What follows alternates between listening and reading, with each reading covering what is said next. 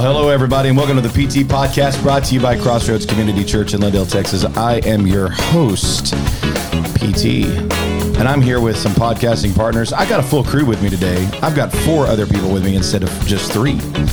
But you know this guy. You love him. He's absolutely gorgeous, and he's shiny as always. The bald beauty, the glorious, the beautiful, the black-bearded bald beauty, Steve Howard. How you doing, Steve? I'm doing wonderful. Are you doing wonderful? Yes. Good deal. Good deal. I love you, Steve. I love you too, man. I just want to make sure you know that, Steve. I love you, Steve. I love you a lot. Steve? All right, anyways. You just like that button, that's all. Steve? I do. I like that. Steve? All right, so you know him, you love him, the only one who's redheaded in this room and will freaking off of you if you piss him off. All right, it's Todd, the Irishman Bergen. What's up, Todd? I'm doing good. I'm doing good. I haven't offed anybody lately. No, but day ain't over yet. That's true. Yeah. It's early. It's too early. Yeah. Well, you know, you never know. You just never know. And it is Friday. It is. Oh, Yeah. I didn't think about that. And it's close to Halloween, so Yeah. you're into burying Look dead out. bodies. That's right. All right. We do have some holes. Large ditches. Tyler's around full of here. them. I've seen the holes out there. Mm-hmm. You said something about... You're not following my line of thought here, Or something obviously. out I there. don't think he was talking know. about the holes out there. Yeah. Yeah. In Tyler. Yeah, it's like every time I hit a dip, I'm like, man, Tyler's full of dips. And Cheryl always is like, huh? What? Yeah. All right, anyways. She didn't get it. No. Yeah. Joining us again is author, youth pastor extraordinaire. She's absolutely fabulous, Joanna Grace Voiles. Hello, hello, hello. How you doing, Joanna? I am awesome today. How's Donnie? He's good. He's good. But he's not here. No, Joanna's here, that's right. and she is youth pastor extraordinaire. I think that's the official title. That's right. I like that. Can I put that on my business extraordinaire. card? You can. Youth pastor extraordinaire. That's right. Ooh. And she I like sings too, by the way, folks. She's a performer. All right. Hey, I sing too, but I just don't do it well. Look, we've covered this. But this is evidently singing is not a subjective term, okay? I'll stick to gardening. Yes, please. All right, so but you do make a joyful noise. So yes. Amen. And today only, maybe today only, depends on how he behaves himself today. I might have to put him in the corner. All right. Who's this? We're joined also by my son, Grayson Letch, also known as Gray Gray. How are you, Gray? I'm doing good. How are y'all? We're doing good. awesome. Doing He's great. a true Texan. Yes, he is. I'm not. He must be dating a girl from Quitman. Just I saying. think so. Yep. So we got a lot going on. I don't know if you noticed, but Biden is threatening to use bank accounts to spy on us. Say it isn't I so. saw that. Have you checked that out? Mm-hmm. If you make over Oh, $600 drafting out or putting in, IRS has the luxury proposed. This has not passed yet, but proposed God. that IRS will be able to take a look at your bank account if you have a draft or a deposit over $600, and that is to So every time you get a bank statement, the IRS is getting the same bank statement. Steve, you're going to have to find another way to get your drug money back into your account. yeah, Yep. yep, Man. yeah. Dude, we calling me like Steve? Steve. All right. So, anyways, that's the hopping things and the events that are going on. I don't know if you guys saw that. I also would like to mention, and I don't mean to, because I really don't like this team.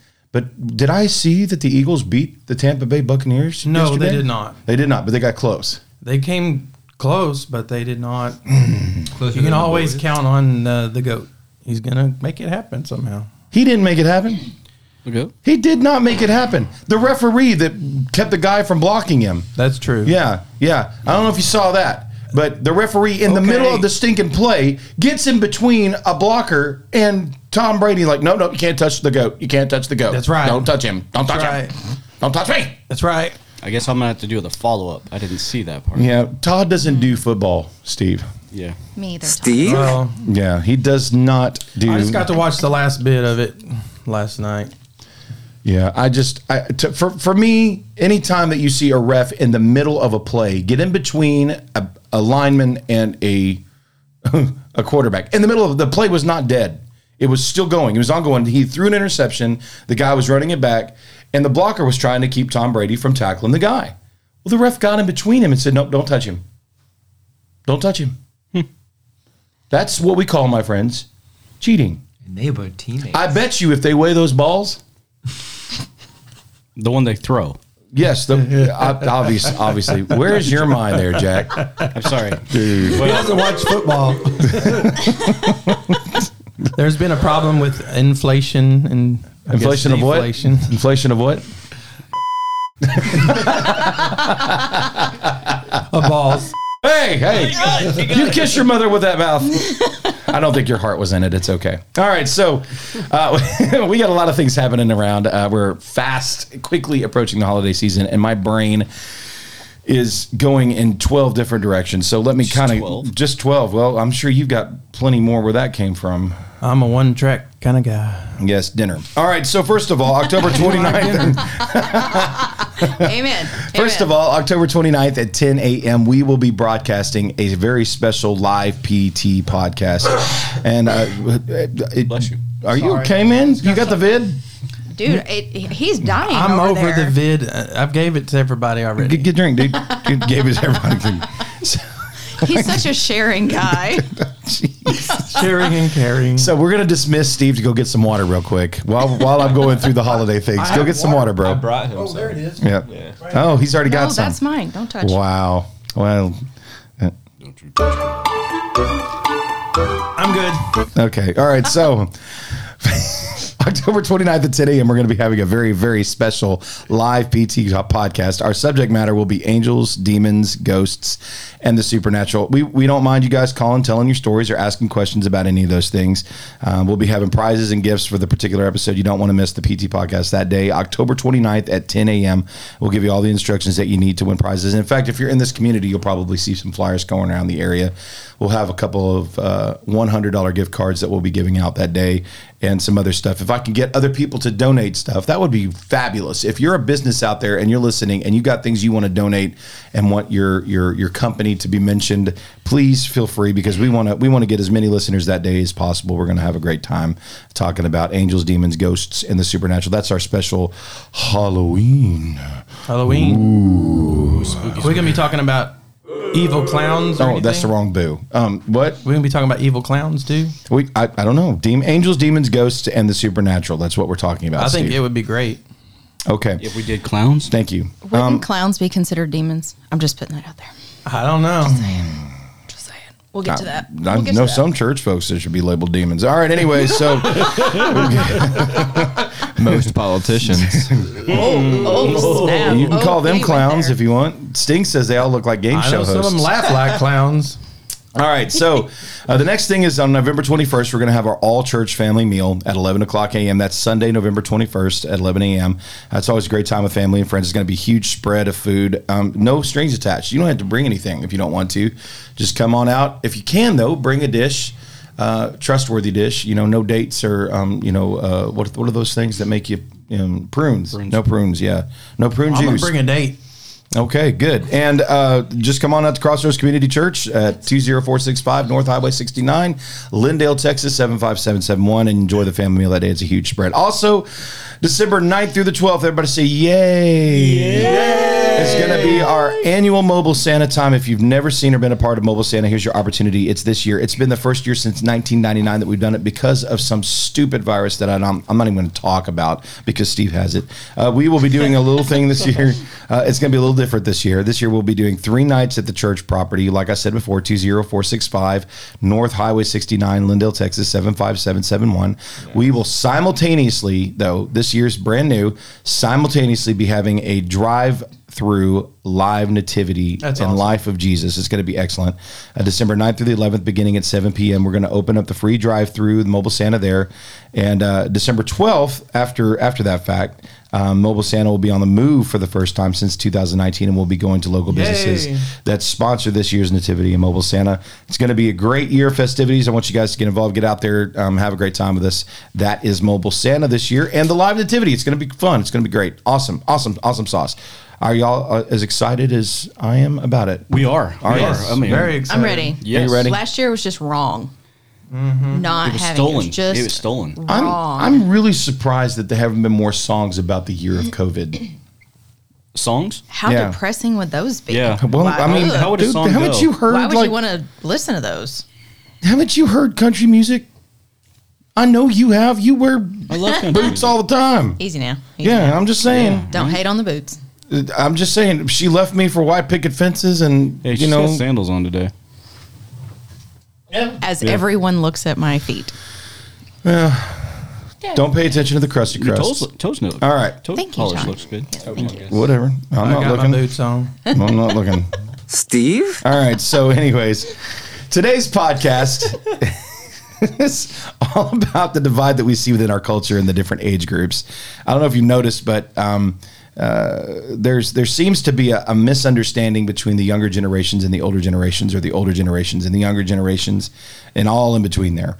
And so they seem to not be able to see eye to eye on things for some reason. And it's no more prevalent than in our bodies, our communities, our churches. And so we're going to talk about that. But before we get into that, I'm going to read you a few scriptures, and then we're going to go from there. 1 Timothy 4:12. This one is great. If you're young, I want you to memorize this one. Gray.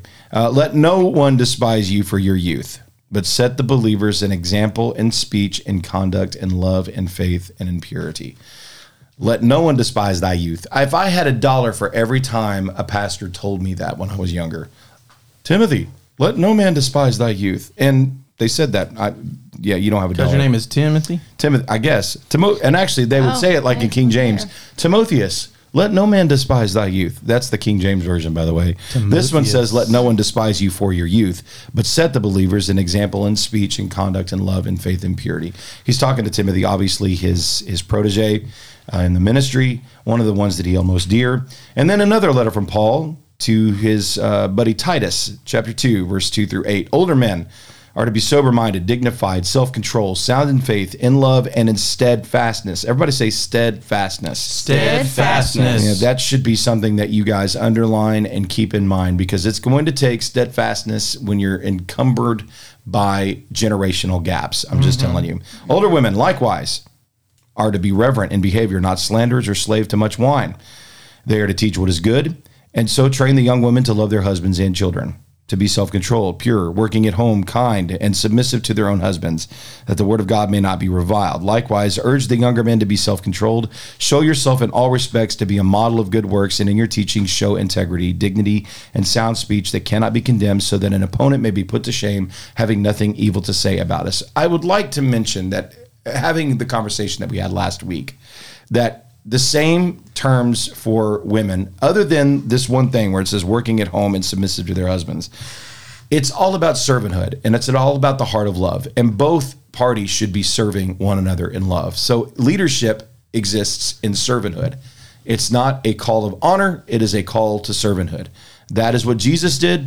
He bent down and washed the disciples' feet. He didn't have them worship down and bow down to him. That's not what he did while he was here.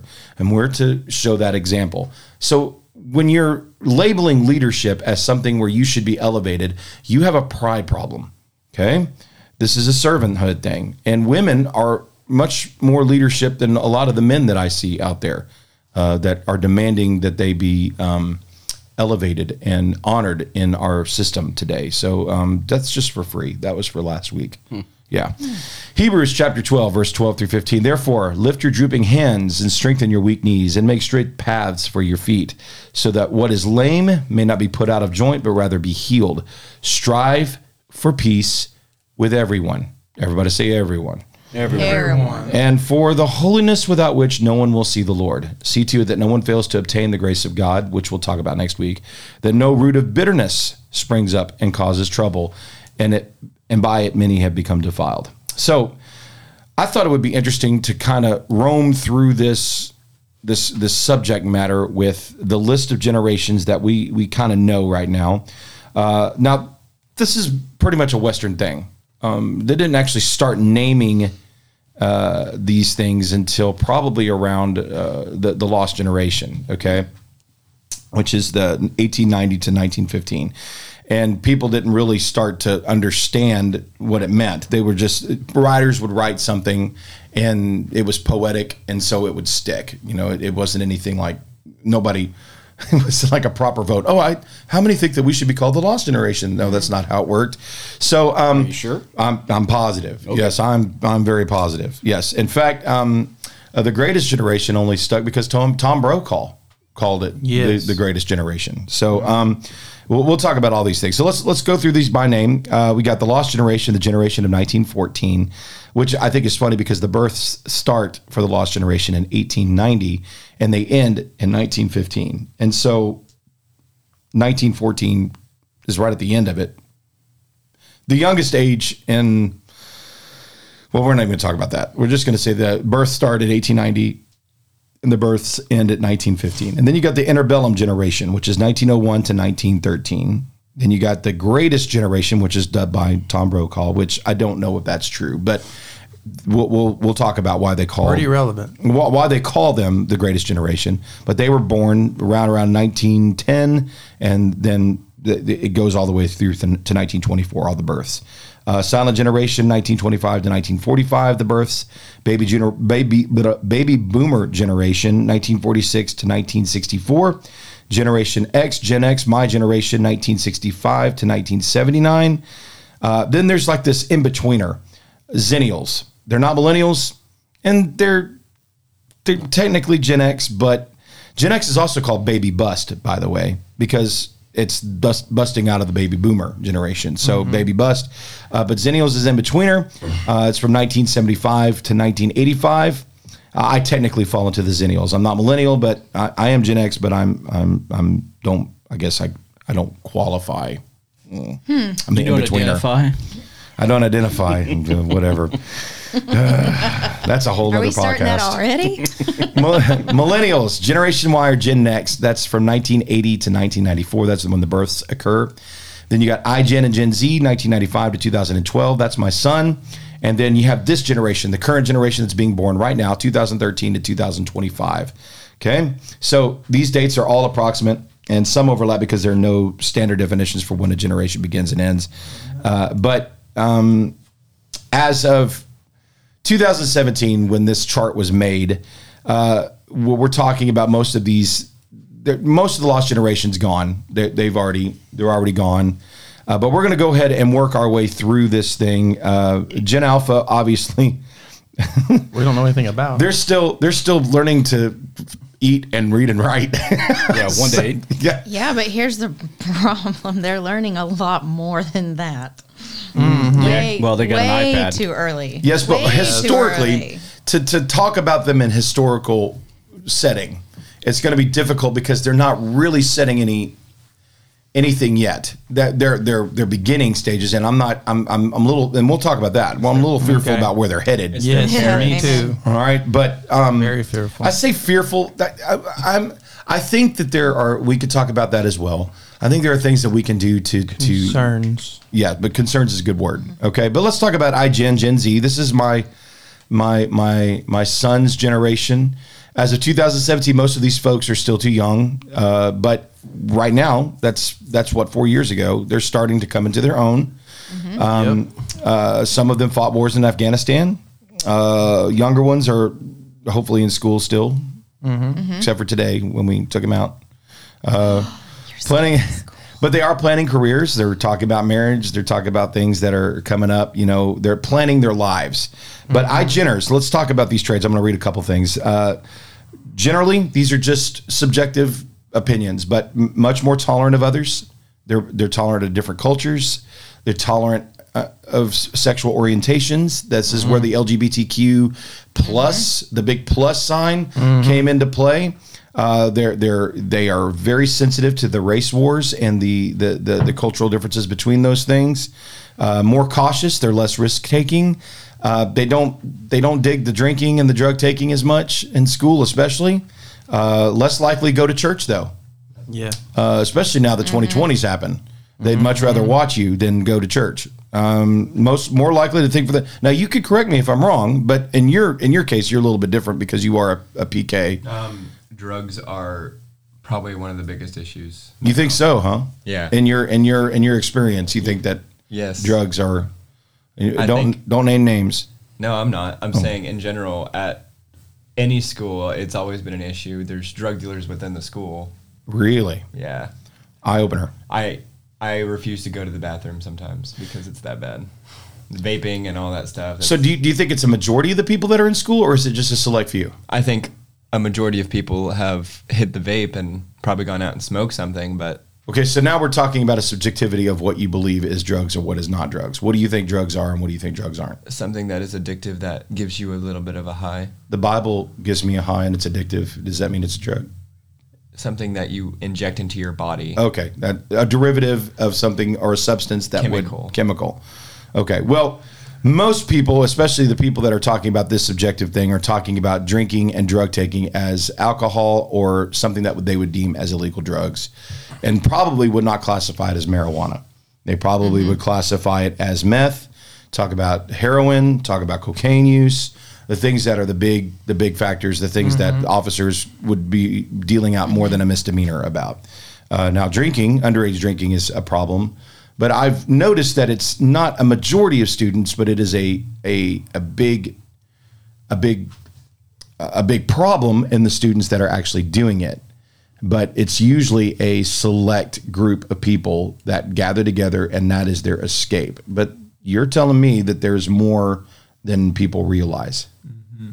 Yes, sir. Oh, wow. Okay, well, there you go.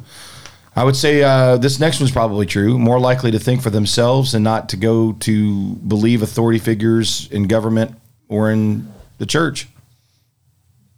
Which could be a good thing Or a bad thing. Yeah. They believe the wrong authorities. Well, they believe the easier ones, probably. Yes. The ones that fixate on their opinions. The ones on TikTok and social media. And Do you all think that that's good true? stuff. Do you think that they gravitate to the opinions that agree to theirs, or do you think that they're looking for people to stretch them? They gravitate towards the ones that are entertaining. The ones that I see. Delaying having serious romantic relationships, which I don't think that's true, just in my personal experience. But a lot of them They don't believe in that, or they do? Well, this is what this guy's saying. He's saying that they delay having serious romantic relationships. That they would rather have casual relationships rather than serious. Now, I would agree with that. well, you would agree with that? What do you think? Intimacy is everything for this generation. Really? Oh, wow. And not like You can't take your own personal. no, but I'm Think not outside saying the box. I'm not saying intimacy as in like having good conversation. I'm saying intimacy as going into your bedroom and having fun. So casual or serious? Not serious. Not serious, just casual sex. Yeah. Yeah, just having sex on a whim. Casual sex. Yeah, and you can talk about the fact that in our society, it's a very oversexed society. Everywhere you Yes. look, Yes. our heroes at this point, Kim Kardashian, Cardi B, all these individuals, the WAP, that kind of thing. They are totally. Just threw up a little bit in my mouth. My bad. But opinions are flying. Okay, but I'm just saying that it's probably I thought it was the coffee. Hey, I made the coffee. in context. These things aren't bad. In context, casual sex with your wife is a good thing. With Amen. your spouse is a good thing. I'm Okay, gonna tell my wife that. but when you're talking about casual sex without the commitment of relationship, that's a bad thing. And we're talking about a generation that hasn't had time yet to get married yet. And this guy's saying that they're delaying having serious, and somebody's saying, who is this guy? It's just an article that I found on careerplanner.com talking about millennials, the mystery generation. His name is Michael T. Robinson. He's a founder and career coach. And he's talking about some opinions that he's got and just having a unique perspective here. He says that most of them will delay having serious romantic relationships. And they have seen a decrease in teen pregnancy from the millennials. Really? Yeah. Well, So Said they you having learn boys birth and control. boys, you're gonna have less pregnancies. But you also gotta remember that what's the word? Infertility is on the rise too. I did not know that. And it'd be interesting to find out where that information comes from. But again, he's saying that there's less teen pregnancy and that there's fewer runaways in this generation than there is with the millennials. Delaying driving and fewer. Now, I've seen this. They would much rather have somebody drive them around than actually drive around. Yes. And that crazy. they are more responsible when they do drive, most of them. That's what he's saying. He's saying that there are fewer teen driving accidents than there were before, which I don't know if that's true because I've seen cell phones. If there are fewer teens actually driving, Then there should be- yes, there would be less accidents, Accidents, yeah. with teens. Well, That this makes is- sense. This is Logically. This is his take on it. His millennials were raised to think that they were special and that they could become anything that they dreamed of. And then after graduating, they found that boomers had let millions of jobs slip out of the country. iGeners have seen this and are far more cautious and less optimistic and maybe less naive. On the potential side of this, the negative side, iGeners are known for less in-person and face-to-face contact with others. Yes. Yes. Due to more time with your smart Device. smart idiot phones. That's right. They also have a heavy use of gaming. They don't like to read books and newspapers as much. They grew up more supervised and more protected than prior generations because the millennials and the Gen Xers are incredibly scared of what's coming. Now, I could talk to my generation about this. They are preppers. They are worried. Yes. They're scared to death that they're going to lose what they got, and that includes their kids. Okay, which again, it's feeding into some of the negative things: fear, doubt, and worry. Those are things that we don't want to be a part of, but for some reason, when we look in the future, all of us are freaking out. We'll just keep on talking about that later on. Less experience with teen jobs, earning money in high school. They'd rather go to college and then get a career that pays them $100,000 right out of college. It's not going to happen, but No. That's a nice thought. it is. It's utopia. They may stay up till 2 a.m. using smartphones, games, and social medias.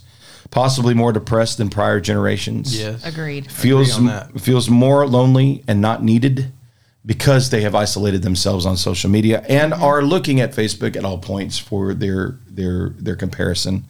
They And don't use Facebook that much. have a higher suicide rate than Yes. the millennials. Absolutely.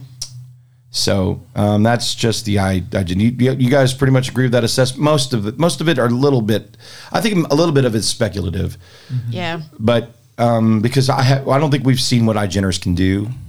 But I can say that the telltale signs, even in our community here, we've been touched by the isolation and and suicide. So it's a difficult, and I say our community here at Crossroads, and I'd say in Lindale, it is absolutely a travesty. The rate I think there's been a travesty and a tragedy, at least one every year. Yes. in the city of Lindale for a long stretch of time. And that goes back into the Gen X generation. So I don't know if it's just being bred into the culture, but it's weird. Okay, now let's talk about Gen Y, the millennials. MILLENNIAIL. Millennial. Okay, anyway, millennials. I can't believe you didn't play that song. It's on YouTube. It's a great song. I know. I just listened to it last night. It's great. Yeah. Micah Tyler. Go listen to it. Yeah. All right. So the millennials grew up and began their careers in a time when almost every home except third world countries had internet connection and a computer. So they weren't hurting for internet connections, although they would gripe, because if it was too slow, that would be millennials. Dial up. Yep. That's this generation too. Yeah, that's true. That's very true. iGeners, they Yeah. believe that they're entitled to internet. Y'all couldn't have survived with our dial-up. We could. well. We did. We survived with that. We'll talk about that in just a second. Barely. 2008, the largest economic decline. They since the Great Depression, they lived through that. 9/11 terrorist attacks, they lived through that. Yep. The effect of 20 plus years of offshoring American jobs is finally felt. Enron, they lived through Enron. When global warming started becoming obvious inside the Senate and the House and all that stuff, became a very political topic. They lived through that.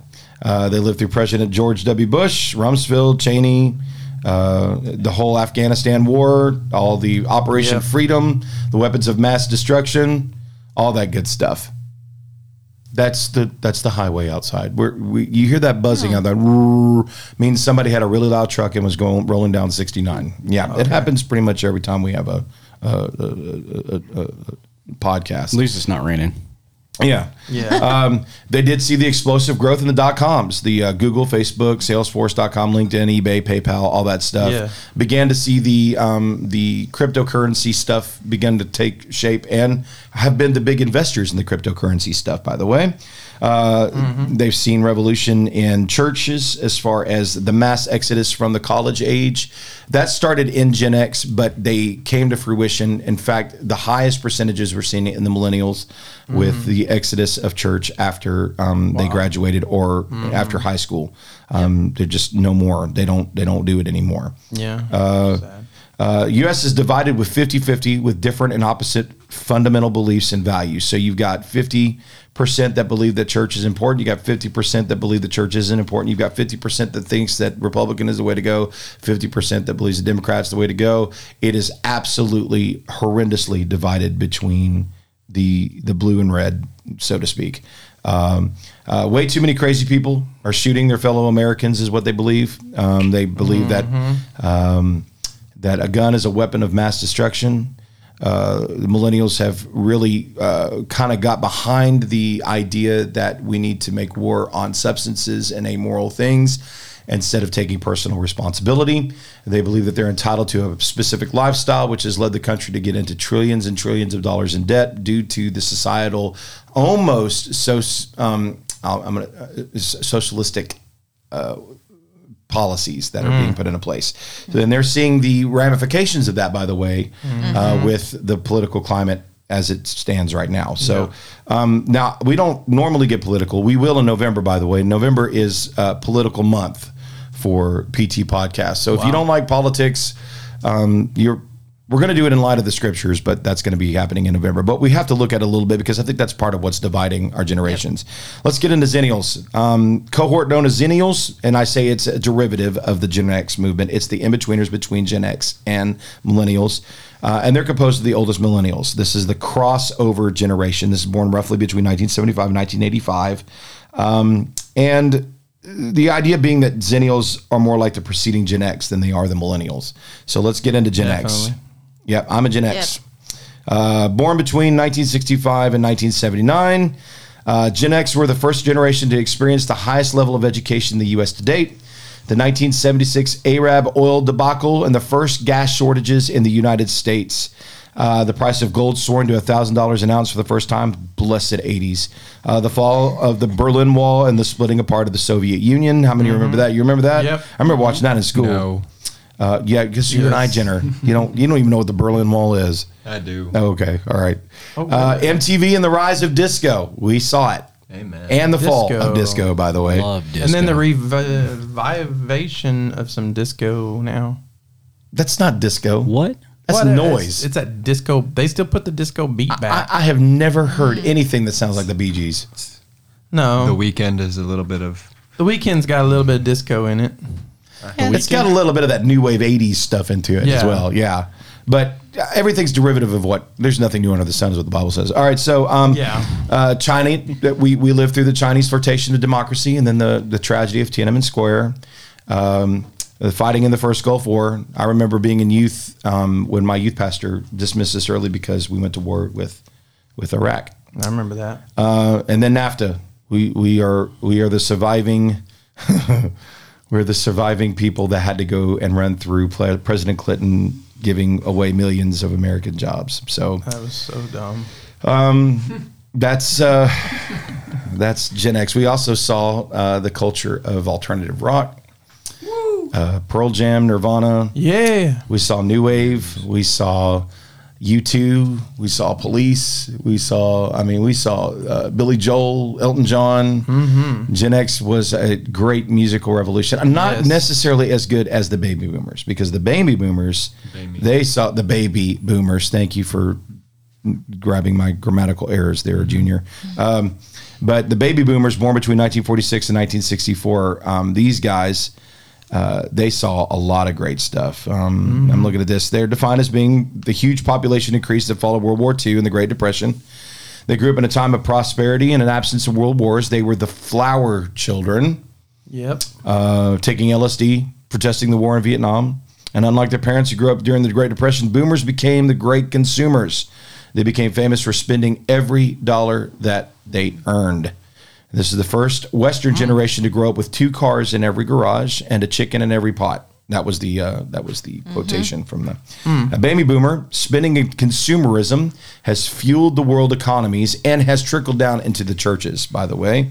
Well, I think we talked about that in episode 9 when we talked about the church and the consumerist mindset. And it has been taught to Gen X and millennials and iGeners, because now what we thought were blessings are now entitlements. If you don't have it, we're moving on. Which is why a vast majority of iGeners do not go to church. Because it doesn't have everything that they believe that it should have. All right, anyways, we'll just keep on going. The baby boomers fought for environmental protection. They thought that nature, the tree hugger movement came out of the baby boomers. They were also the first generation to experience a time of unparalleled national optimism and prosperity. They experienced the Cold War, the fear of a nuclear attack from Russia. That was 1961. The bomb shelters from the Cuba thing, the missile crisis. They saw the assassination of President John F. Kennedy. They saw the assassination of Martin Luther King. They I'm not going to say this without being tongue-in-cheek, but they witnessed what the media put out as the man on the moon, the incredible waste of destruction in the war in Vietnam. They saw the civil rights movement, Malcolm X. They saw a lot of really cool things the baby boomers did. And you guys probably know your parents, if you're Gen Xers, had baby boomers. My parents are baby boomers. And they're doctors. Mine are baby boomers. And your mom is an author. Your dad's a pretty successful businessman. Your mom and dad, you had some pretty great successes. I love your mom. I love your mom. So, and your mom and dad?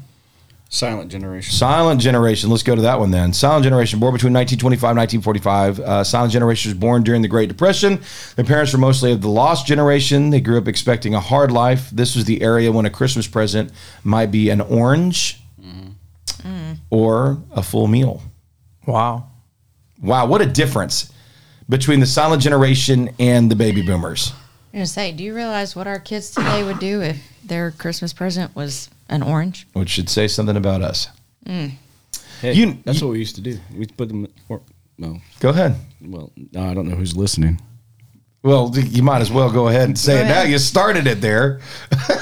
I hear So I know that Santa would bring oranges for our children Oh, Nice. in their stockings, along with toothpaste and socks, toothbrushes and deodorant. socks and- A deodorant. couple Hershey kisses. No, No, coal. Yeah, coal. yeah. In fact, last Christmas, I know for a fact that Santa brought a bar of soap that was called pardon the expression, the big lump of coal. Oh, Yeah. was it? Yes, and it was like this big bar of coal soap, like black, and it smelled fabulous, but it was it was a big. Was it made by the Sasquatch? Yeah, a Duke. I like Duke. I use Duke for my beard Duke oil. company. Yeah, but it was the big lump of coal. So I probably should say like big lump of coal. Okay. Yeah. Anyways, that was the silent generation. They obviously lived through the Great Depression, and my grandmother, who's still alive, still in Iowa, and she talks about the Great Depression and lived through the Great Depression. They're called the silent generation because as a group, they weren't loud. They didn't protest in Washington. There were no major wars that they were protesting. This was a generation that was fighting hard to live. If you've ever seen Cinderella Man with Renee Zellweger and Russell Crowe, this is the silent generation that they're talking about. And then Tom Brokaw called this the greatest generation, born between 1910 and 1924. That's the generation that went and fought World War II. That's War right. II. That's right. Yep. Grew up during the Great Depression. Fought in the World War II, also known as the GI Joe generation. Oh, cool. They are the parents of the baby boomers. They were named the greatest generation by Tom Brokaw, a famous news broadcaster. Brokaw said they're the greatest generation because they fought for what was right rather than fighting for selfish reasons. That's good. They certainly made a great self-sacrifice. They fought to protect people in other countries from the likes of Hitler, Mussolini, Japanese kamikaze suicide bombers. Yeah. So that's kind of what we're talking about. Now, when we talk about how we're viewing because I think that's where we're at. When we start talking about, let's talk about what the things we believe are true and not true. First of all, there seems to be a misunderstanding from every generation to the next about how things should be done. So you got a silent generation that believes that their kids are doing it all wrong. But what I've noticed is that older generations often talk about the younger generations as if they had nothing to do with it. Right. True. Yeah. I mean, Yeah. they try to wash their hands of personal responsibility and say, well, they're making their own decisions now. But didn't they instill the education that's inside them? Didn't they bring them up and raise them up? Yep. And a lot of times when we start talking about generation stuff, we start delving into generational curses. People try to super spiritualize things. And let me tell you, as a pastor, nothing annoys me more than when older generations or the younger generations begin to blame the older generations and they call it a generational curse. I'd like to tell you that Ezekiel 18 deals with your mindset when it comes to generational curses. Generational curses are only as powerful as you assign them power. So if you believe that you're an alcoholic because your parents are an alcoholic, you're full of crap. I'm just telling you, that's not true. Now, you may have learned behavior that your parents taught you, and you may be living off that education, but if you don't assign that behavior or that learned behavior power, you won't do that thing. My parents can be murderers. It doesn't give me the right to be a murderer. And I can't blame my parents for murdering. Just like I can't blame my parents if I'm an alcoholic. I'm making the decision to drink the alcohol, not my parents. Those things may have learned characteristics involved, and I think that's what the Bible was talking about in generational curses, from the next generation to the next generation, the next generation. It's not a generational curse unless that person enacts that same learned behavior throughout the generations. Well, how does that happen? How does that even work? If mom and dad, or let's say great grandma and grandpa or great grandma and grandpa were alcoholics, and their kids saw that and they learned that behavior. And so now great grandma and grandpa didn't change. They kept doing that. And so they had that learned behavior. And then grandma and grandpa learned that behavior. But what if grandma and grandpa had that learned behavior and they stopped doing that? They go, you know what? I see the mistakes that my parents did. I'm not going to do that. And they live out non-alcoholic stuff, and they promote good well-being. Well, then their kids obviously are going to have a learned behavior that is better. They can make choices to follow generations before them, but that curse can be broken just by one decision of that person to follow what the Lord wants them to follow. Okay, so we're not going to delve into much of the generational curse mindset, although I will entertain conversation if you guys want to have it. We weren't planning on doing that. But okay. I think that's a lot of what people do is they alleviate the responsibility of their generation by saying that it's the generation before them that did it. And you know how I am about alleviating personal responsibility. I think that's probably one of the most hazardous things in our culture. We cannot be people that are pointing at other people and saying that they're at fault for the decisions that I'm making. There is a big difference between a cause and an influence. Now, Joanna can influence me to do something, but I'm the cause if I choose to do that something. Everybody follow me on that? I just want to make sure everybody understand. And so let's put that out of the way. iGen is making decisions right now. They are making decisions. It is not the prior generation's fault that they're making those decisions. However, we are influencing. Gen X is influencing iGen in a massive way. So we will be held accountable for that influence. But that doesn't mean that I have put a hex or a curse on you, Grayson. By the way, I brought you up, okay? It means that you have to know what is good and evil, and you have an accountability to what you know to be good and evil, and everyone does in that capacity. I can't blame my parents for my decisions. You can't blame your parents, Grayson. This could be defensive. It's a little self-serving on my part to be saying this to you. But anyways. Yeah. So unless you have something to say about that. Can't blame your daddy. Yeah. Yeah, unless you have something to say about that. What do you have to say about it? Do you want to start a family feud right here on the... Do you want to blame your parents for all your problems? Everything you're going through, Gray. Is it your dad's fault? It's your dad's fault. It's all my responsibility. Oh, that's a candid answer. Come on.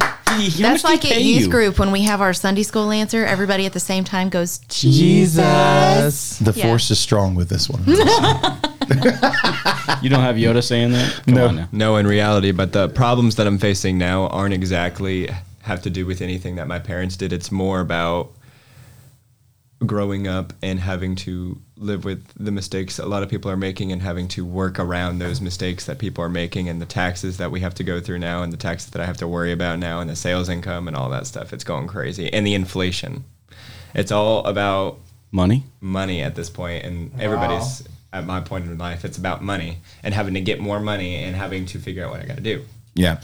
Culture-wise, you're reaping the repercussions of people's decisions. Yep. And those are all influences, right? I mean, those are, we take that conversation and we go, okay, now we understand what everybody's gone through, what they've lived through, but our choices are creating ramifications for the next generation to come. We don't know that. What we see is when we're teenagers, especially when I was a teenager, I didn't have any thought about a young mini-me named Grayson walking around, and I didn't think that my choices back then were going to create consequence for my family now.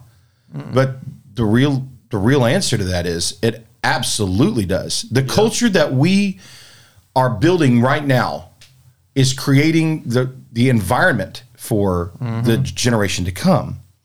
And the problem with that is if we are continually alleviating responsibility and blaming the generation before, that's going to be a learned trait.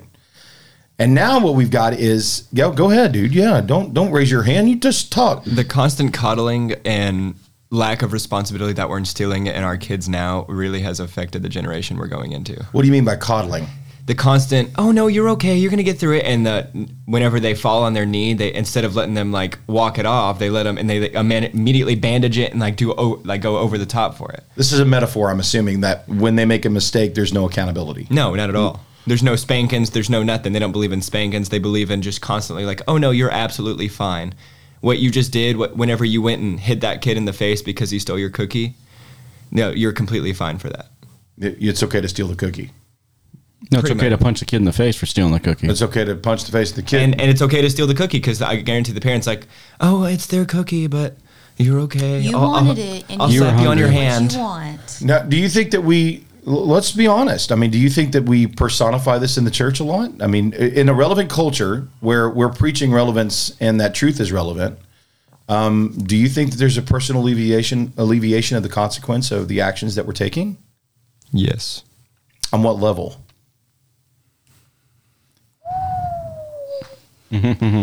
Pause for station identification. Well, seeing that the cat... We're all racking our brains. I know for a fact that we would rather demonize substances than actually tackle scriptural disciplines. Or how about just admitting that we're wrong? Well, I think that's part of it. But that's what I mean by alleviating responsibility. Like here, I mean, I could take anything. I can say that, the computer's the problem for my porn addiction. They shouldn't have that stuff on the internet. The gun's the reason that I'm going out and murdering people. Yeah, the McDonald's is the reason why I'm fat. Mm-hmm. I didn't know you ate at McDonald's. No, I don't. But I'm just saying, we're not taking, these aren't personal examples, but we could, we can sit there and blame inanimate objects and say the pastor's at fault for me not getting fed. Yeah. Mm-hmm. You see what I mean? Yeah. My wife's at fault for our divorce because she didn't have sex with me. Nobody takes ownership. That's right. Alleviating the personal responsibility and blaming other things. Yeah. And do you think that happens in the church? Yes. Well, yeah, because people don't want to feel bad. They want to go to church and have their butts patted and tell them how good God is and how great God is. Oh, he just loves you so much. But they don't want to hear the correction side of that. They want a religion that is full of hearts and rainbows and love and beauty, but they don't want to deal with the mirror, the correcting, the just God. They don't want to deal with the jealous God. They don't want to deal with that side of him. It is my argument that says that alleviation of personal responsibilities creates walls between generations. it creates ageism. Y'all know what ageism is? Mm-hmm. Now I do. What is ageism? Well, it's identifying and basically being racial about the age. Yeah. It's a form of discrimination and stereotyping. Yeah. Based and regarded on how old or how young you are. Yeah. Okay. Mm-hmm. So there are several different forms. I'm going to read this to you just so we got it. Okay. Just so we got it. Okay. So prejudices, like you were talking about, not necessarily racial discrimination, because racial is built on your color or your upbringing, but racial, your race is talking about Caucasian, African American, Mexican. That's race. But we're talking about age discrimination. That's ageism. Where you got prejudice in racial context is based on your where you're from, that kind of thing, your race. It has nothing to do, by the way, of sexual orientation, although they would call that a racial profile if you were to say that would be sexual discrimination. You see what they're saying? All right, so ageism, there are three primary types of ageism. There's cognitive, which stereotypes are used when they think about individuals in relation to their age. For example, thinking that an older individual will cross the road at a slower pace than a younger person would cross the road. That's ageism in the cognitive scale, where I think because they're older, they're going to move slower than the younger person. That's ageism on a cognitive level. That's just an example. That's not the big hazardous one. Right. Yeah. Although I've seen ageism on videos where the younger guy thinks that the old man won't be able to fight. And so he thinks he's going to pop him a couple good licks, and that old man lays him out on the floor because that idiot thought an old man didn't know how to defend himself. I'm just saying. When it turns out that old man is a veteran and has taken on a lot more than these little punk kids. Yeah, Muhammad Ali is gone, but Tyson's there, and he looks old, got gray hair, and some guy thinks that he's going to mess with him. Yeah. That's cognitive, where I think that the older guy is not going to be able to do something at night. Then there's emotional. This is the prejudice that holds a person against others in relation to their age. So, you're saying, well, I don't like you because you're blue hair. In church, you see this a lot where the youth come in and they obviously think automatically because of their age, thinks that person is going to be against them because they're older. Or they like this specific type of music. That must mean that they are against them. And that's ageism. That's very prevalent in our society today. I see this a lot of churches, and one of the more dividing factors is something that I dabble in a lot, is music. And so what you get are individuals that are really passionate about their music, or they think that this is the calling card for the church, or they think that this is the most important issue in church, and it divides them on the basis of, well, this person, because they're older, must like hymns more than they like, elevation. And then they find themselves on two different perspectives, and they think that they should be fighting against each other. That's ageism. Okay, everybody understand what that is? Yeah. Okay, and then behavioral. It's the dimension of ageism, and when a person physically or verbally acts out to show their discrimination against a person based on their age. So you have people in New York that are running, and they find an older person, and they run up and they hit him in the face, an elderly person, just because they're older, and they think they can get away with it. So that's behavioral ageism. Okay. So those are three manifestations and examples of ageism. And do y'all think that exists in church at all? Yes. You do? Sure. But I believe, well, at least our church, we have a lot of older people at our church, but they're very open and if there's young people there, they love on them. No, let's follow. They don't treat them as if they're just that young punk. But when you first walked in, did you have a thought? I know I would have. I'm just saying. When you first walked in, did you have a thought of this could be more difficult? Because stylistic, music-wise, that kind of stuff. I know you're a music minister at Church on the Rock in Quitman. Yeah. For those of you that are listening, Steve Howard is employed there as the music minister. And when you first walked in, did you have an opinion about how hard or difficult it may be just simply based on the age? No, because they came across as so warm. But that's what I'm asking, though. Before you got to know them, before they started talking to you, at first glance, did you not have see, I would have. I didn't even care. I mean, if I was just going to do what I did, and if they didn't like it. Guess I'm asking the wrong person. But I'm just saying, if I walked into a place, I guess because of my experiences with older people, that I probably would have went, oh, this is going to be a little hairy. Oh, people love me, Tim. All people love you, Steve. All people.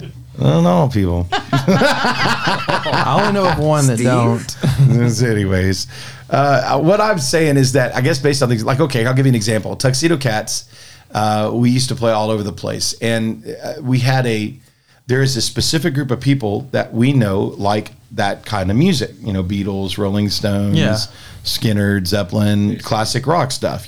Oh yeah, and they're an older group of people, and we knew that if we had a group of people that were younger, it was going to be a tougher crowd to get into. Not because they didn't have good taste or anything like that. Now, second childhood, we have a tendency to go, oh, I don't know if we're going to be able to play. I don't know. Eve. Hotel California. Now we can play Hotel California. What we can't play is like, Baby Got Back or... why not? Well, for obvious reasons, I don't necessarily agree with the lyrics. Yeah, Brick House is just the other side. No, it's not. I think. But no, dude. Maybe I don't listen to the lyrics at all. I'm just saying that there's a taste of music with me. But this is ageism at its finest. When I look at a group of people and I think they must like. In fact, I've been surprised at a couple times where I've looked at a younger group of people and I've misjudged them and thought, well, there's no way they're going to like Barry Manilow. There's no way. I'm going to play Barry Manilow today and they're going to hate it. And then I get people that are like, they're tipping 20 spots. And go, I love Barry Manilow, but they're like younger than my son. I mean, what in the world? But that's ageism on my part, where I'm going, they must not like that. And I think that absolutely exists in the church culture today, where we think that the older generation may not like this, or they have a particular desire for it, and they may not care anything about it. Yes, a lot of them, they love it. I'm saying that it may be a problem in my heart. And sometimes where I'm looking at stuff. Well, you need to get right. I definitely would have had that because I came from a church of predominantly older people. I mean, a woman in her 40s, being my mom, was the absolute youngest person there, and we had like 3 youth, and that was me and my 2 brothers. So your mom was 12 when she had you, so I'm playing. She was 30. Thank you very much. But yes, if I had walked into Crossroads and it would have been full of older people, I probably would have gone, okay, here we go again. Like, this is more of the same type thing. So yes, I would have done that too. Now, what's the basis of that judgment, though? I mean, I think that's where we got to get down to it. When we're making those delineations, but I'm just telling you, it's all based on my experiences with older people in church. Right. And that was my experience. Older people in church, they want to have the same format every week. They want to listen to the hymns. Like this was my thinking. Yeah. This was my thinking. Because that's not necessarily true with everybody that's in church. No, absolutely not. We have people in our congregation that definitely prove that wrong. So one of the oldest people in the congregation, Miss Joy, literally is like, "Oh my God, I love this metal version of Jesus. It's just all right." Oh yeah, absolutely. That's Joy awesome. can rock out. Yeah. It's true. Yeah, I honestly believe she'd have a mohawk if she could. Yeah, that's cool. She would do it. And she goes to Mavericks games and all that stuff too. She enjoys that type of stuff. But see, in your mind, it's cool because she's older and she does that. Like if she was your dad's age doing that, it wouldn't be as cool to you. But because she is of an older generation, it's cool. Well, you can disagree with her. No, I'm saying my dad doesn't like basketball, so him going to I'm just saying a man of his age doing that, you wouldn't think twice about it. But because Joy is of a different older generation, it's cool. The younger kids think it's cool because she's, hip, quote unquote, hip. So how do we, and here's the thing, I mean. I think that's cool. How do you view, Todd, how do you view people that are of a different age than you? And are your thoughts, positive or negative? Like, okay, let's say you're in a parking lot and you're getting in your car at the same time there's a 90-year-old who's been walking slow from the door, because you had to go around him, and he's getting in his Lincoln Town car, all right, and you're getting in your truck, and you just know that if he gets out in front of you, he's going to drive slow. Yeah, that's the first thought. Yep. Of course, he may not. No, he might be able to push that pedal down better than he can walk. Grandpa Maddox goes 80 down the road. He might have a hitch in his hip, but hitching his get along. He can't Yeah, read get the along. speedometer, so he's just going. Yeah. He's just I'll just push this going. pedal I thought down that until I said 40. stop. Well, I mean, but we do it, don't we? I mean, we All the time. Yeah, I don't. But how do we? Because I think there's a divide. And now we're getting older. I mean, all of us, everybody that's at this table, even you, Jenner. We're all getting older, and it's starting to be thought of us. Mm-hmm. Yeah, the older we get, the younger everybody else gets. The more likely you're able to be a Yeah, Karen. I'm not kidding you. I was watching the game on Sunday, and they did a flash over to a cheerleader. Okay, and I'm not kidding you. I went, she's 12. She looks 12. I felt convicted for actually seeing the image on television. Yeah. I'm like, I can't look at that. That's child, exploitation. Yeah. This is not good. She looked like a kid. Some of these, Sam Bradford, I think he's one of the quarterbacks in the NFL. He looks like a baby. Oh, yeah. He looks like a kid. And I'm like, pretty soon they're going to be in their diapers playing football. And that's what I feel like. But it's because I'm becoming ancient of days. I can't even imagine what my father feels like. Anyway, so when I think all of us at some point with that divide in us, we base sometimes the decision making that we're doing and get geared up for fights that don't need to happen, especially in our communities. And instead of serving and honoring those that came before us, sometimes You whine. well, no. Sometimes we fight against them. Yeah. And I've noticed that, and I've been wrong a lot on this because I've been on that side of. You've been wrong? A lot on this. Really? We have it recorded now. Yeah. It's on. We have it recorded It's now. recorded. It's on. You watch this podcast is going to get dumped somewhere. I'm just telling you, there's an edit button out there somewhere. Tim is wrong. Yeah. I'm going to play that video on Sunday. I'm saying that in this situation, especially because of my experiences, I have allowed that to create walls in between people that instead of fighting against them, I should be honoring them. I should be listening to their wisdom and at least hearing what they have to say about those things. And I've noticed in just this is stuff that's been happening in my life here in the last 2 or 3 years. Some of the greatest people in my life are from the generation of my parents, where they have learned and matured enough to where they balance out my idiocies, my idiosyncrasies. They're not really idiosyncrasies anymore. They're just idiocies. I'm just ignorant. And some of the greatest lessons that I've learned are watching this other generation that's come before me. And now that I'm in a position where I'm beginning to understand where they were coming from, instead of being the angry young man and pounding my fist on it, we got to do it this way in order to change things. I'm hearing that there's a balance between those things. And the ones that aren't guarded and the ones that aren't trying to fight against the younger generation, the ones that are actually inviting, like you're talking about your church, Steve. Well, I remember when I first started, we would always fight with the older people. They'd say, it's too loud, or we don't like that kind of music. We can't worship. But I don't know, this other church, I mean, they're a lot older than even those people that were complaining back when I was a kid, but they're just there to serve and to love on people and to love the Lord. Yeah. I mean, truly, and even I tried to play hymns because I thought that's what they wanted, and they're like, no, we really like those other old, the new songs, the new stuff.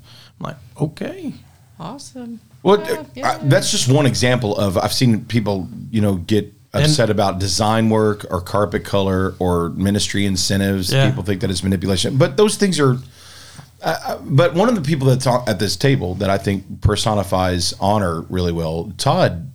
When I've seen Todd integrate and talk to people, I don't know if it's because he's just so old. But Old? I'm He's Generation closer. X. Yeah, he's Generation X. He's the same generation as I am. But Yes.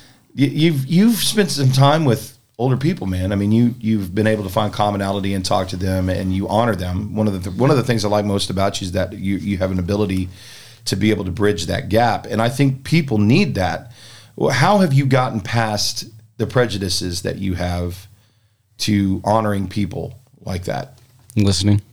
That's what I was going to say. That's exactly what I do. All you have to do is listen to them. Yeah. It earns a lot of respect. They will love you just to listen to them. I'm just kidding. Yeah, exactly. Well, Pay attention. It is fun to listen to them because they got a lot of awesome stories. They do. They do. I need to And sometimes you hear them more than once, so it really embeds in your head. Yeah, And that's okay. sometimes. That's okay. I like listening But to it's them okay. twice. Yeah. What? No, I'm just listening. He wasn't listening. I'm gleaning with captions. There's an iGener here that obviously he's going to be an angry young man at points and he's going to bang his fist. But if we were talking to because if we're really concerned about the future of Gen Alpha, there's a lot of things that the older generations have to offer. That's why Titus is out there. That's why he says older generation needs to bring up the younger generation and teach them the ways of the Lord. If there's a wall that's built there and there isn't a culture of honor that is upholding and helping our older generation and honoring them as they talk, putting into practice what they're asking us to put into practice. Well, it's kind of funny. You know, I'm looking at your notes, and then talks about identifying facts and traits that we notice about each generation. And so the one thing I would say that most generations, and this is for all of them, there is always a case in which somebody wants control.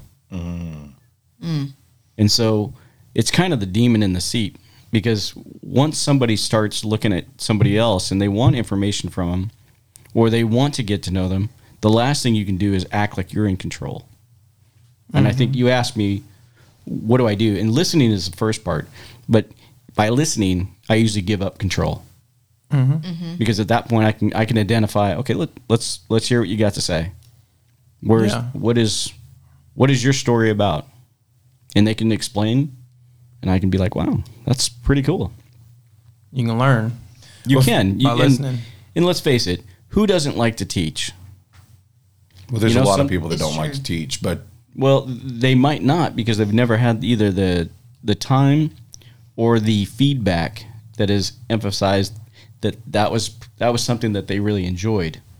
When I look at people who don't like to teach, it's because they've had bad experiences.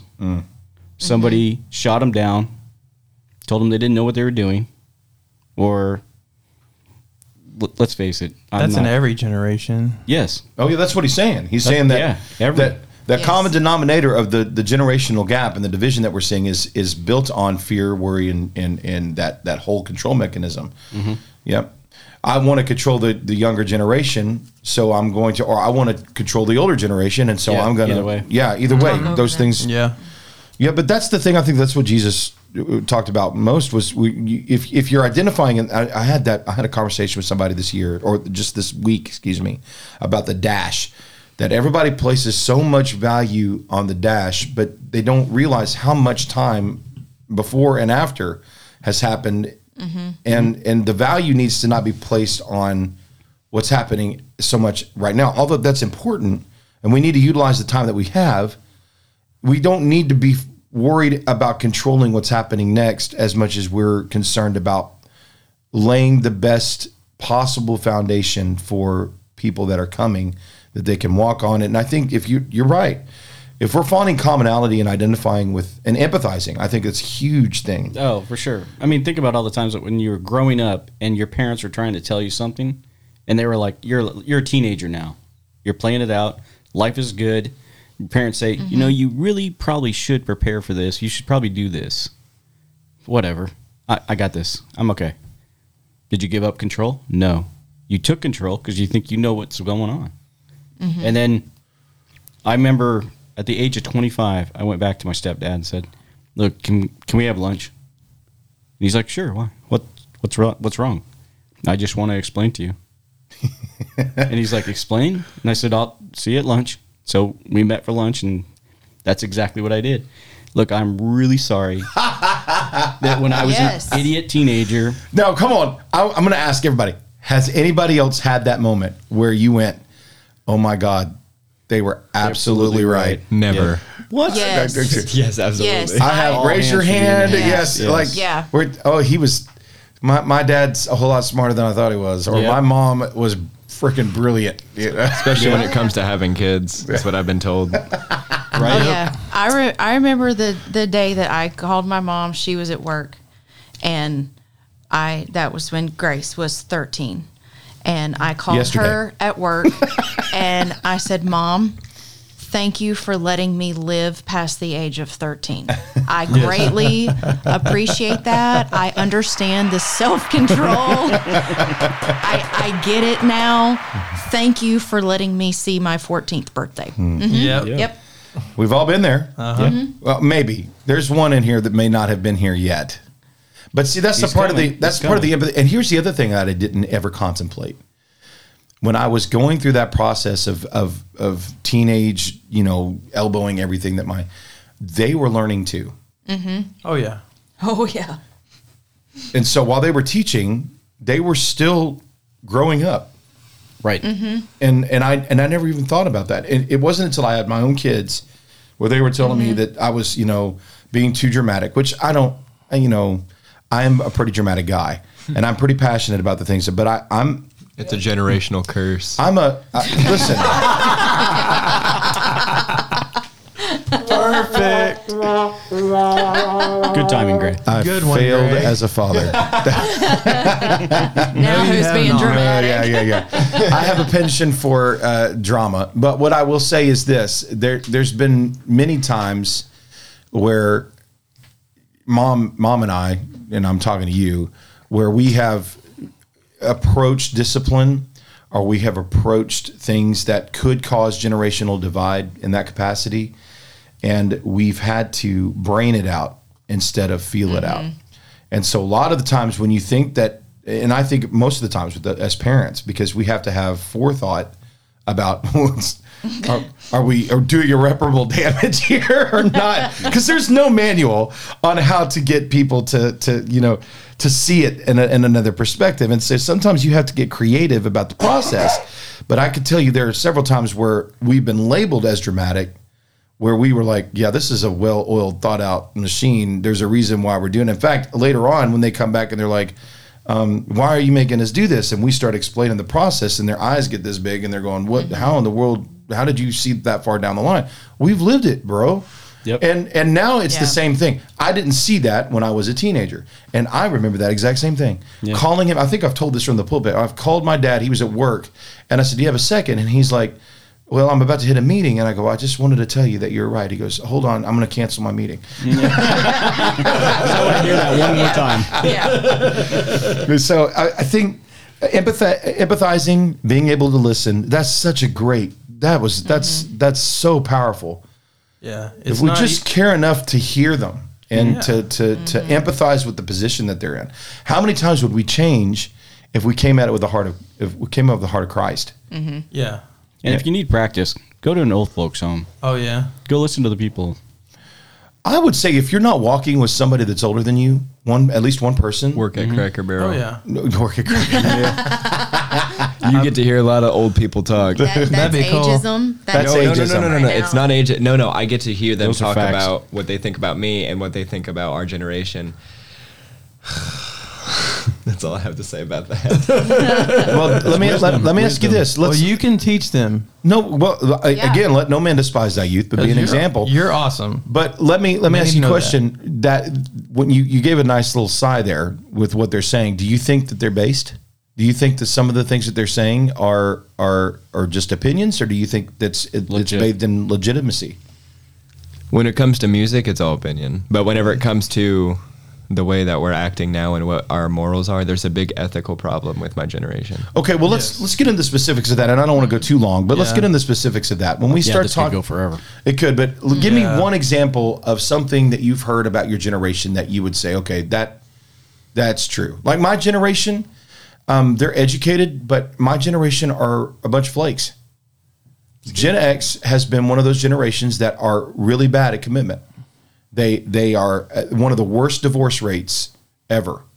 In fact, most of my generation are in and out of marriages quite frequently. Mm-hmm. Okay, so that's Gen X. Mm-hmm. That's what I've heard that from boomers. I've heard that from the baby boomers that said, your generation doesn't know what it means to fight through and go through commitment. They run from conflict. That's absolutely true. Yep. So Yeah. I'm telling you, for my generation, that's what we failed at that, and I'm trying to personify the change in that. What are you hearing from the older generation? Are your ears open to that instead of going, they're just griping about this? What are they saying? Well, what are you guys saying about my generation? I want to hear Oh, what you guys think. no. We asked you a question. You asked a question first. Yeah. You have to answer our question Can you first. answer mine afterwards? I will answer. I will. Yeah. You'll answer? Yeah. Okay. Yeah, that's easier because I don't want to be dad and have to do that. Okay. Yeah, I'll do it. My generation, what I've heard is we stand up for the wrong things, and they usually blame it on the parents. They usually blame it on the parents. You need to repeat that. I don't know if they got it. So that we stand up for the wrong things. We definitely have a voice. Bless you. We definitely have a voice, but we voice the wrong opinions, I believe. We flake out a lot, and whenever we do flake out, it affects everybody. And we're coming up as the generation that is wrong, I guess. We're in the wrong constantly, is what I've been told. Like, we're always doing something. Well, tell me what you think is legitimate about. But in your eyes, y'all think y'all are right. Indeed. Yeah. And you think that these things that you're talking about, the fighting. I mean, give me one example of where you think you're fighting for something that's wrong. Homosexuality. Okay, and that's based on your moral upbringing as well, right? Indeed. If someone's passionate about that and they're fighting for that, do you blame them for fighting for that? A lot of my friends are homosexual, and I believe that it's not right that they're doing it, but I believe the way that people are treating them with how they are, like, going through it, is not right either. Okay, I can get behind that. You're not feeling that they're showing a loving attitude. No, and I think the way we're going about it isn't right either. Silly stringing and throwing stuff at Christians who are getting baptized because they're supposed to be the culture of love, and apparently Christians can't be that either. If the gays are doing that, then Christians can't be the culture of love either. It's like there's only one culture of love, and it's the rainbow flag, or it's the Christian, and it's like they think that we hate them, and in a way the church has shirked its responsibility towards that area anyway and let them start doing that. And instead of like correcting them lovingly, they've been like, no, get out of the church, or like taking them behind the scenes. And now that's interesting, because I was going to credit the iGen generation to be the authors of the cancel culture, but really he's right. Didn't the church propagate that before? I was just say the only difference is this generation is just doing it more publicly. Yeah. Yes. But Instead of shunning in the private. Yes. I mean, when my parents got divorced, we were very much canceled. I mean, that was a deal. We couldn't go to our church that we had grown up in. So I mean, Wow. this is they're just a lot more vocal about it these days. I'm gonna say that we have the. I've said it before. I'll say it again. We have the leadership that we deserve as a body of Christ, and all the shirking of responsibility that we have done. Catholic Church. Everybody, the church at large. I'm talking about the capital C. Anybody that believes in Jesus. We have made our bed, and we now have to sleep in that bed. And if we ever want to see change, we're going to have to do Make the things differently. No, we're going to have to do things differently. I think it's time that we're going to have to change the sheets. We're going to have to do it. Go ahead. Now, Todd, you're up, man. You were going to answer the question. Okay, so your question is, what do I hear about your... Oh, sorry. What do y'all think? Like, what do y'all hear and what do y'all think about my generation? Because what I think about my generation could be completely different. Okay, Todd's answering this, so none of us are going to talk because we can Unless go on you guys forever. want to rebuttal, but you feel free.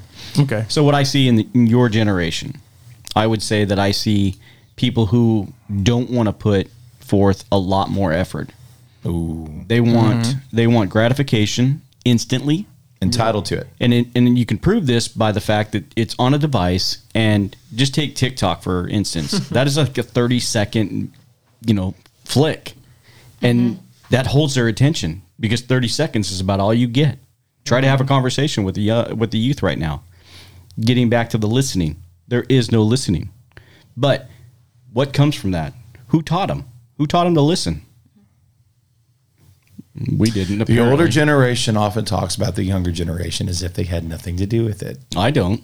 I know. I know when I look at my son and he's rambling or he's going at Mach 5 and I can't keep up with him, I'm like, okay, we got to slow the jets down here because I can't even keep up with your conversation.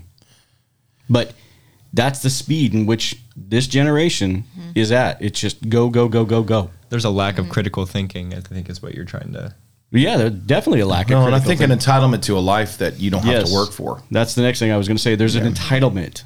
There is definitely an entitlement situation. Socialist. Well, I don't even think if we could politically. Yeah, I don't think we could politicize it. I think what it is you guys have enjoyed the upbringing, the fact that we have thrived off of the Gen X generation, especially the gold standard, the $1,000 an ounce thing, and we saw plentiful in the 80s. I still look back fondly of never having to worry about this may be my upbringing, but in my world, in my circle, we always had plenty. There was a movie every weekend. We could go out to eat. We could all that stuff. What generation did it start where husband and wife both went to work? That had to be the boomers. And so at that point, if you think about it, that was the time that we as a society put our children in somebody else's hands to grow up. Oh yeah, Okay, It's true. And so at that point, we're parents going to work, and we're going, okay, ship the kid off to school, and whatever happens. And so at that point, so we're delegating our responsibility as parents to other people. yes. Do you think that happens at the church? Oh heck yeah. Yeah, definitely. Still is. Yeah. Well, I mean, I now talking, the only thing that isn't really, obviously we don't have any boomers. We're younger than the boomers. Most of us are Gen X, or Zennial. Okay. But let's talk just briefly about looking at our generation right now, looking at the iGen generation.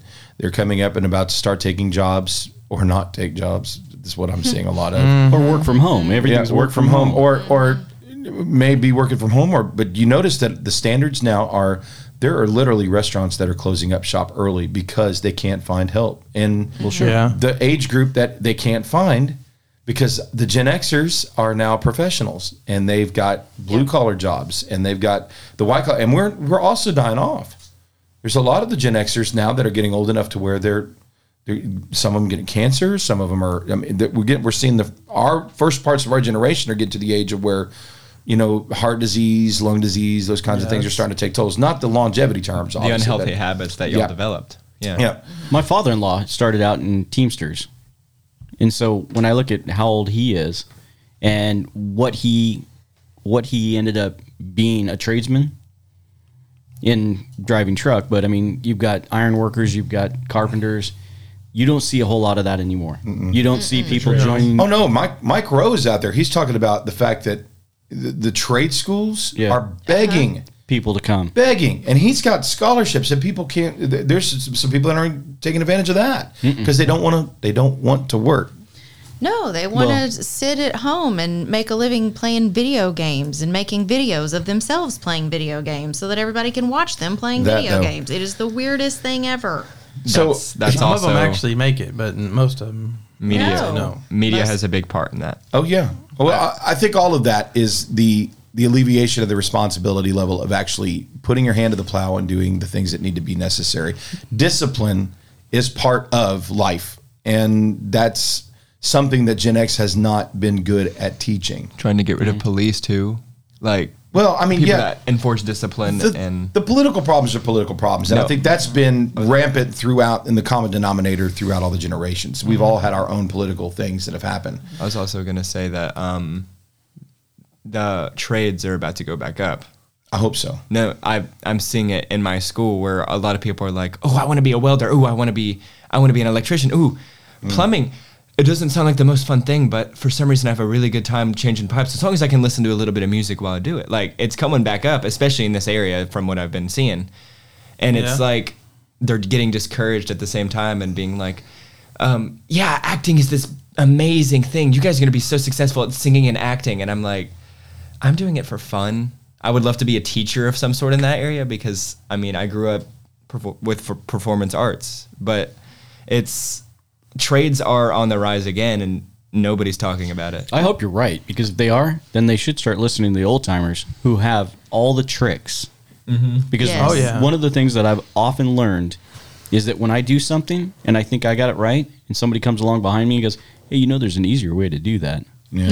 Oh yeah. Where And were it you makes you 20 so years mad. ago? Yeah. Where were you 20 Yeah. years ago? Yeah. Well, we weren't in a position where we want to listen. Right. Yeah. I think there's an element of growing up. I think iGen is starting to come around, maybe, hopefully, of what you're saying. But I will say that you're a credit to your generation. You have a pretty good work ethic, buddy. Yes. And I think you're pretty. I mean, I'm not tooting my own horn here, but you have a pretty good brain. Toot. So I'll say this. Comes from my mother. It's true. You ain't getting lunch today, buddy. No, you got to go back to school. All right. Anyways.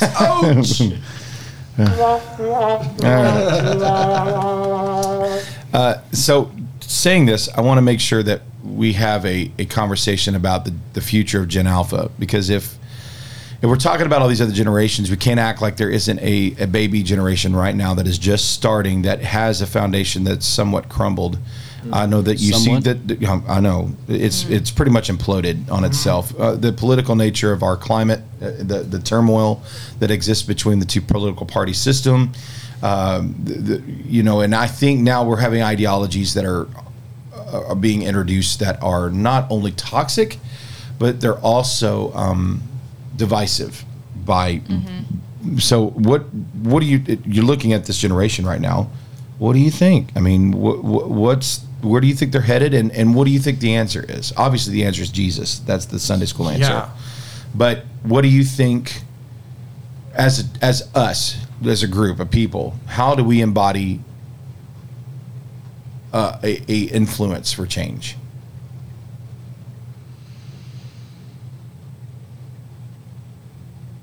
Wow, that's Oh, That's wow. a big Yeah. question. That We're was like, a loaded question. yeah. Man. Protest the right. Pray. Protest the things that are wrong instead of the lot. things that are right. Well, I think that's the big one, prayer. But I also think, number two, Titus said it very clearly.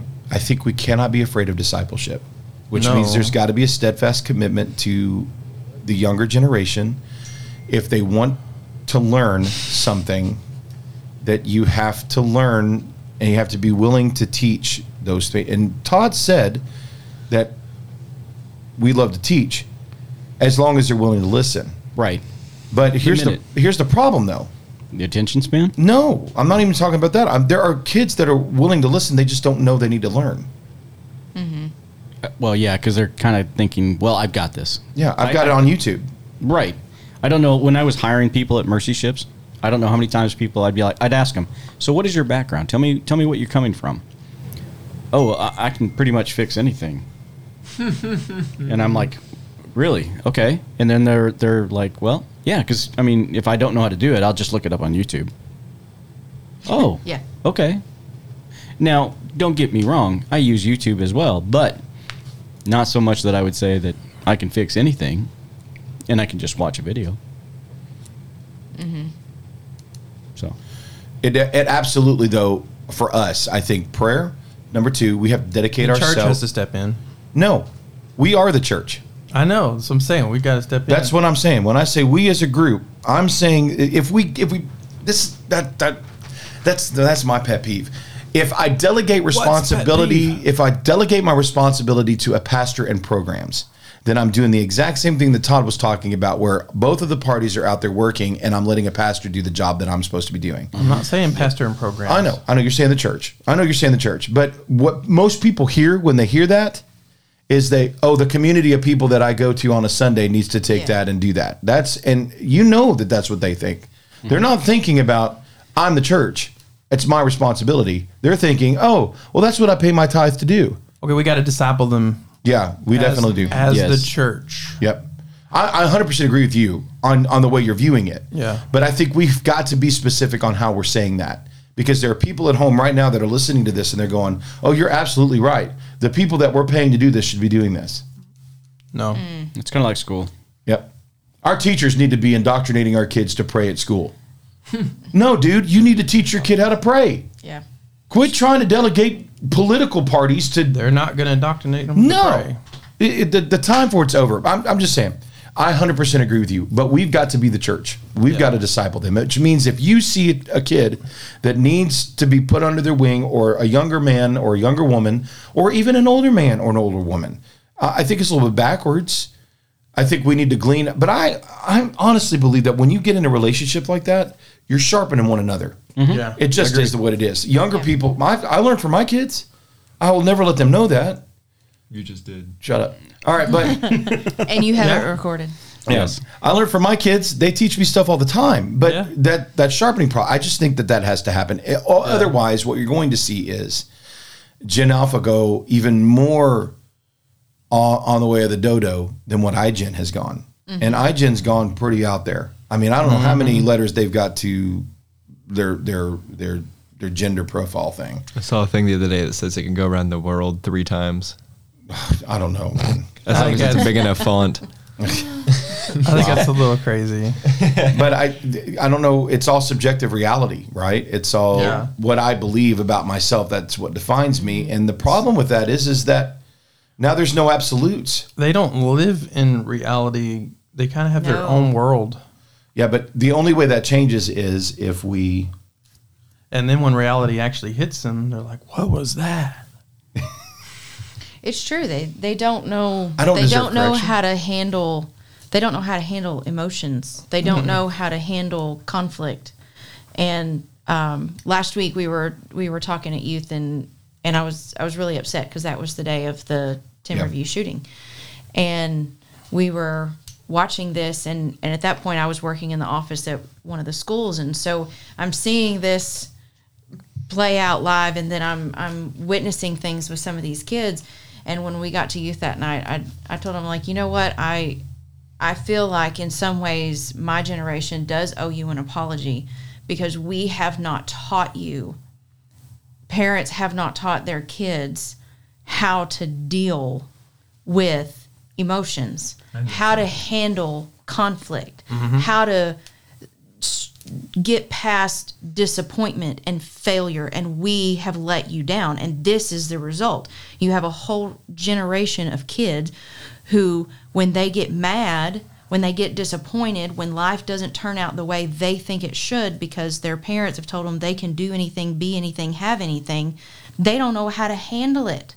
And I'd agree with that. Crazy. I think so. They act ridiculous. Well, again, though, the only way that changes is if we're willing to do the hard things. At home. Right. Not only at home, but you remember there's an absence of daddy in a very huge percentage. Yeah. Yes. So we've got to be willing to be fathers to the people that don't have them. Yours. Yeah. You've got to be willing to be moms to kids and to be steadfast in that commitment. Yeah. Employers, if you're hearing me right now, listen to me. There's a shortage of workers because you felt entitled to good workers. You haven't trained good workers. You hear me?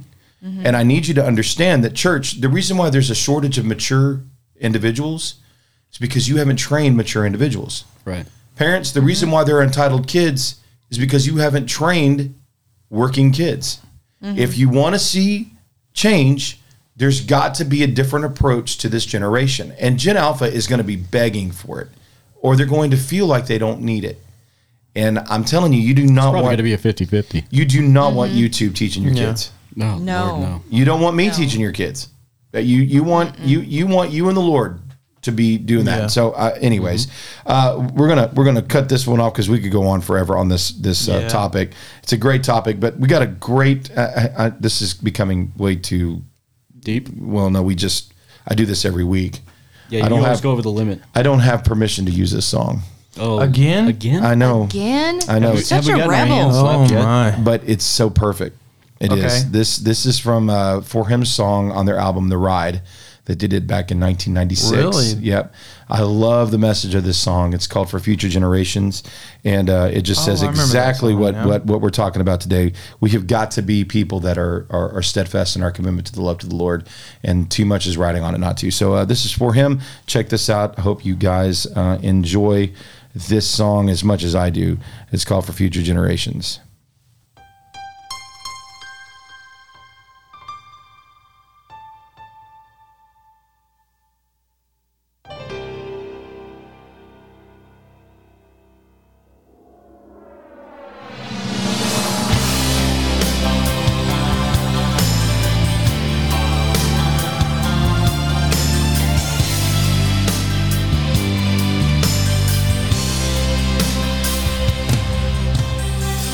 The signs are obvious, they are everywhere.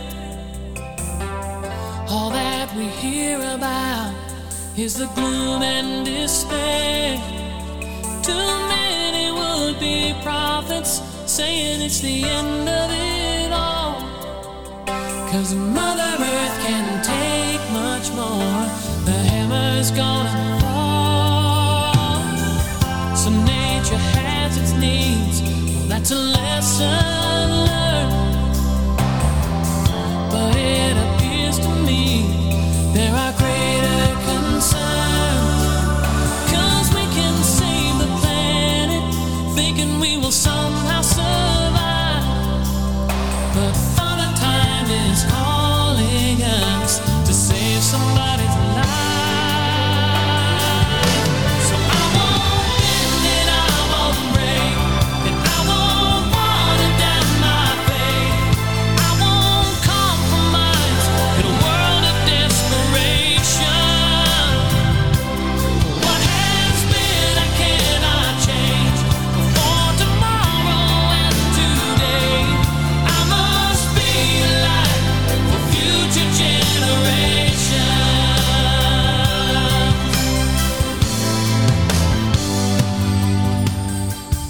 If we could find a way to preserve our faith,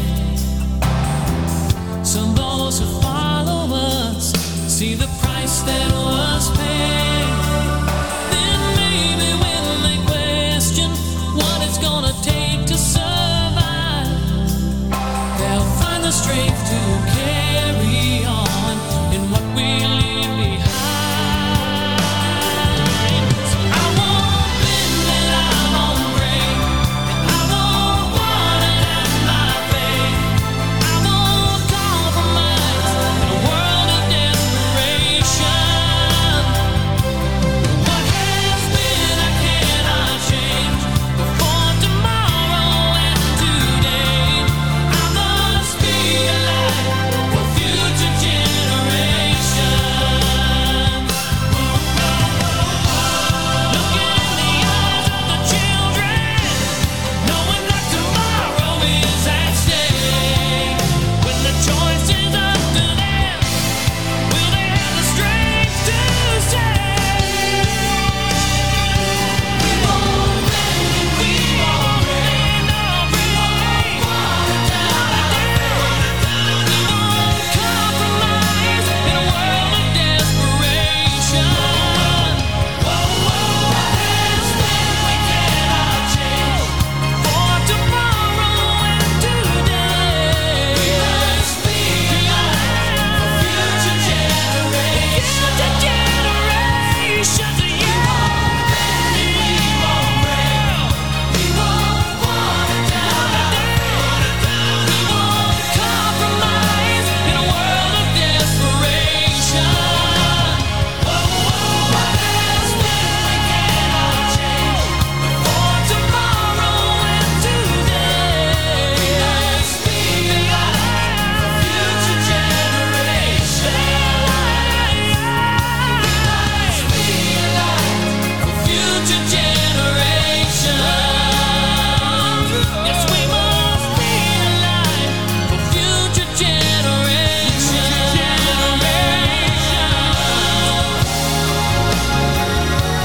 We must be alive for future generations.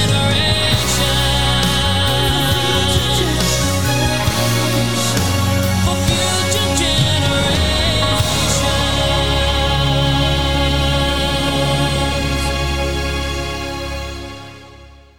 That was For Him. Yeah.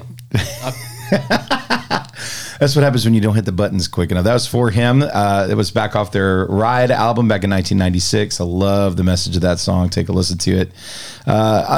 Good conversation today. I want to tell you guys how thankful we are for the opportunity to be able to enter your lives by way of this podcast. And thank you so much for listening in again. And I'm getting more and more people telling me that they're enjoying the fact that we're answering harder questions and talking about harder topics that a lot of people don't want to talk about. They're ignoring. And I appreciate you noticing. I appreciate you listening. And listen, if you want to hear something from us or you want to have a podcast about a certain subject, be sure and talk to us. I'd love to hear from you. You can email me at tim@timletsch.com. Once again, that's tim@timletsch. Let me know what you'd like to hear us talk about. We also want to thank Crossroads Community Church, Lindale, Texas, again for sponsoring this podcast and allowing us the opportunity to broadcast to you from their podcast studio in Lindale, Texas. Go and check that out.